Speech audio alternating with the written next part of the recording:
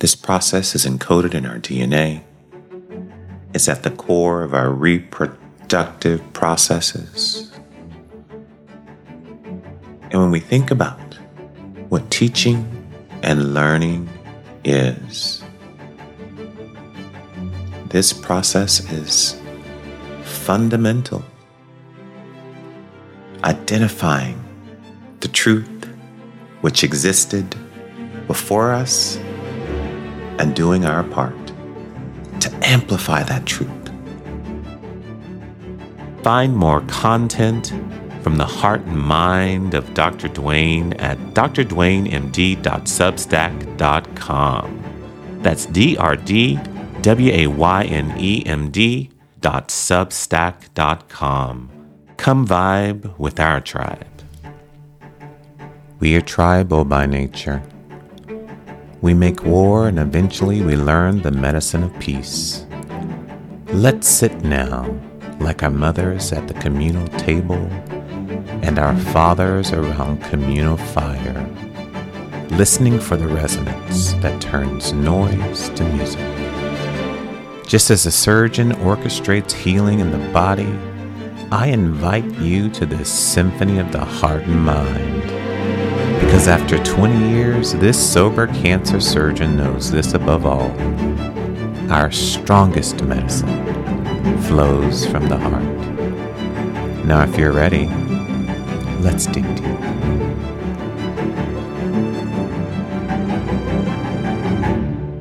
Well, it's week 3.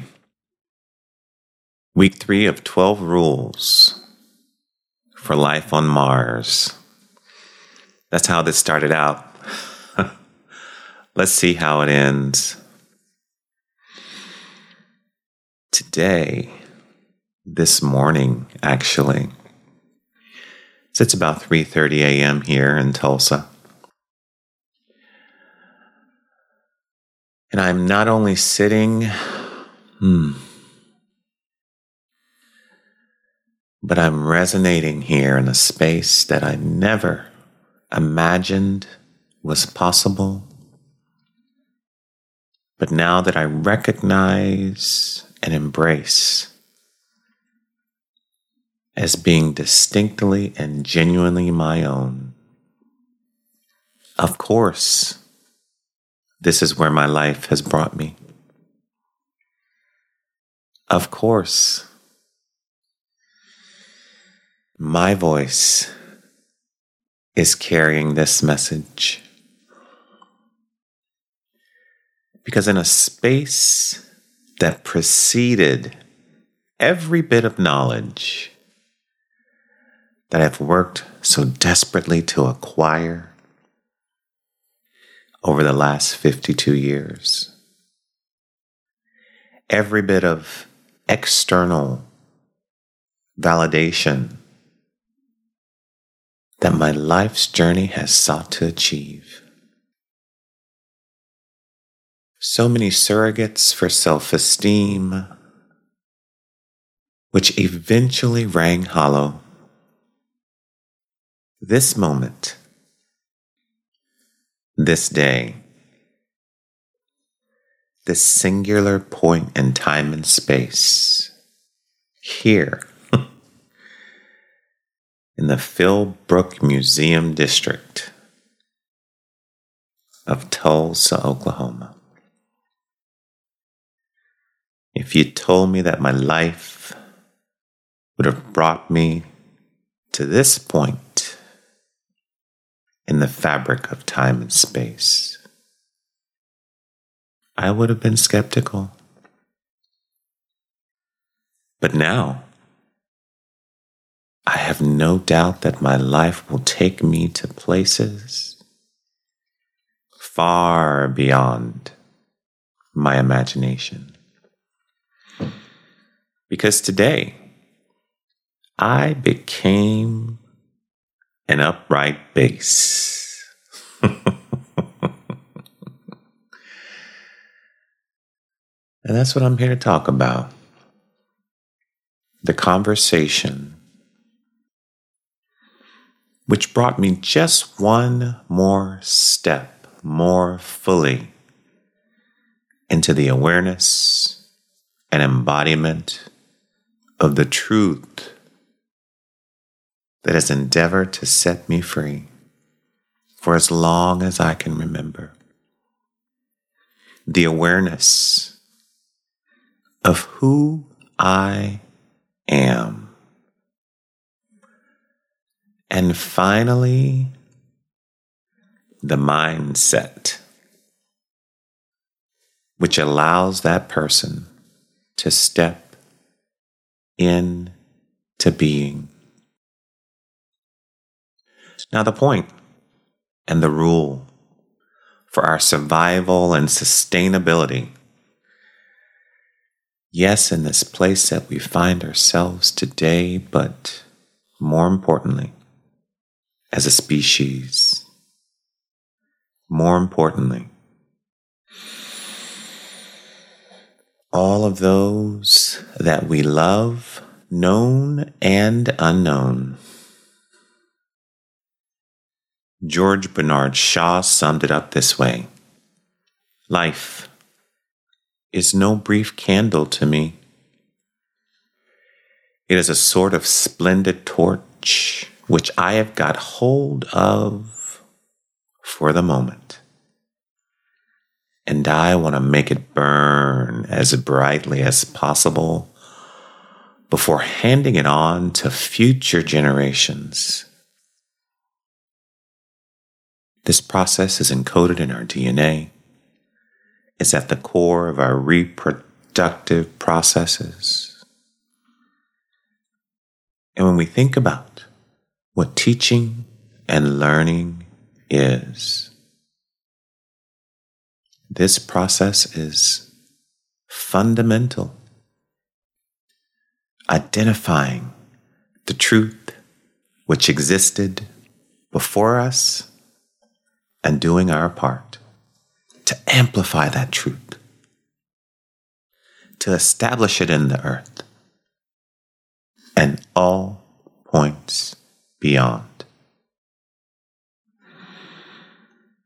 So today, wow, a dream came true. Today I met my vocal coach. And a year ago, today I met her in real time. Though I had met her in spirit a year ago, she had transferred the truths of her life and her study and her experience to the digital dimension. I'm talking about her book, The Power of Voice. And I'm talking about none other than Denise Woods, the illustrious treasure, which is Denise Woods. We were finally able to connect in real time, and in a moment, we were entangled like quantum particles. And what she said to me was that I see you as a standing bass. Now that caught me off guard because surely I was a first violin or a first trumpet like I was in marching band. But very quickly, as I sat in the moment, as I then engaged my intellectual curiosity and read about this instrument, it was such an insightful transfer of truth. It was like that moment in The Color Purple, where a revived Shug Avery returns the favor to the one who scratched the song out of her head. Now, for the uninitiated, just go to the show notes. The YouTube video will transfer to you in just a few minutes what you need to know. In that moment, the diminutive, fearful, instinct-driven Seely is transformed into a flower whose bloom had only just begun. Right there,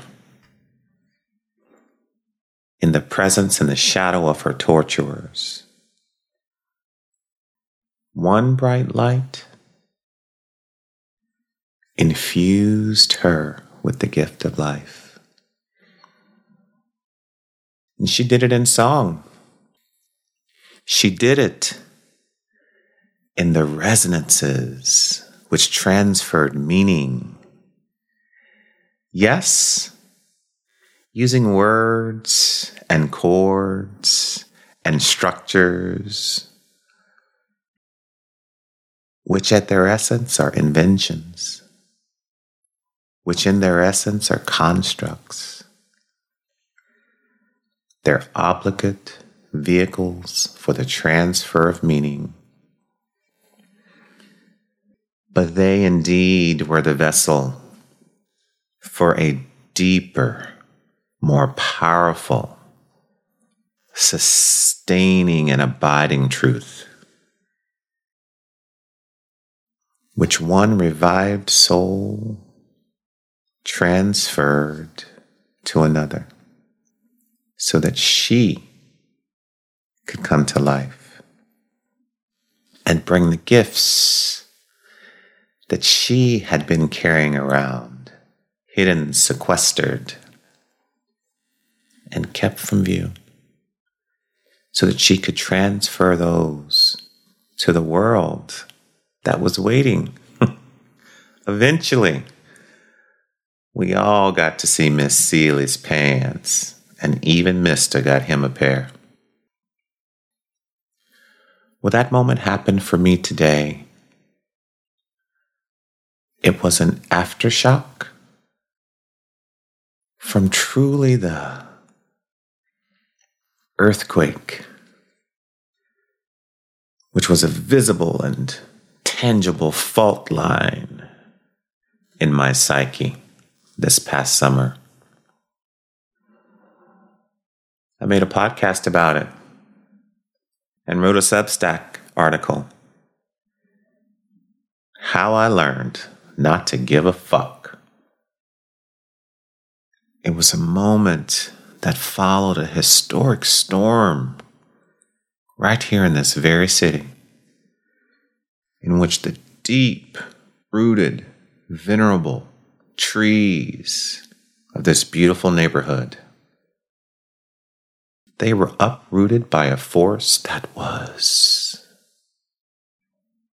unpredictable, historic even in both its appearance and its impact.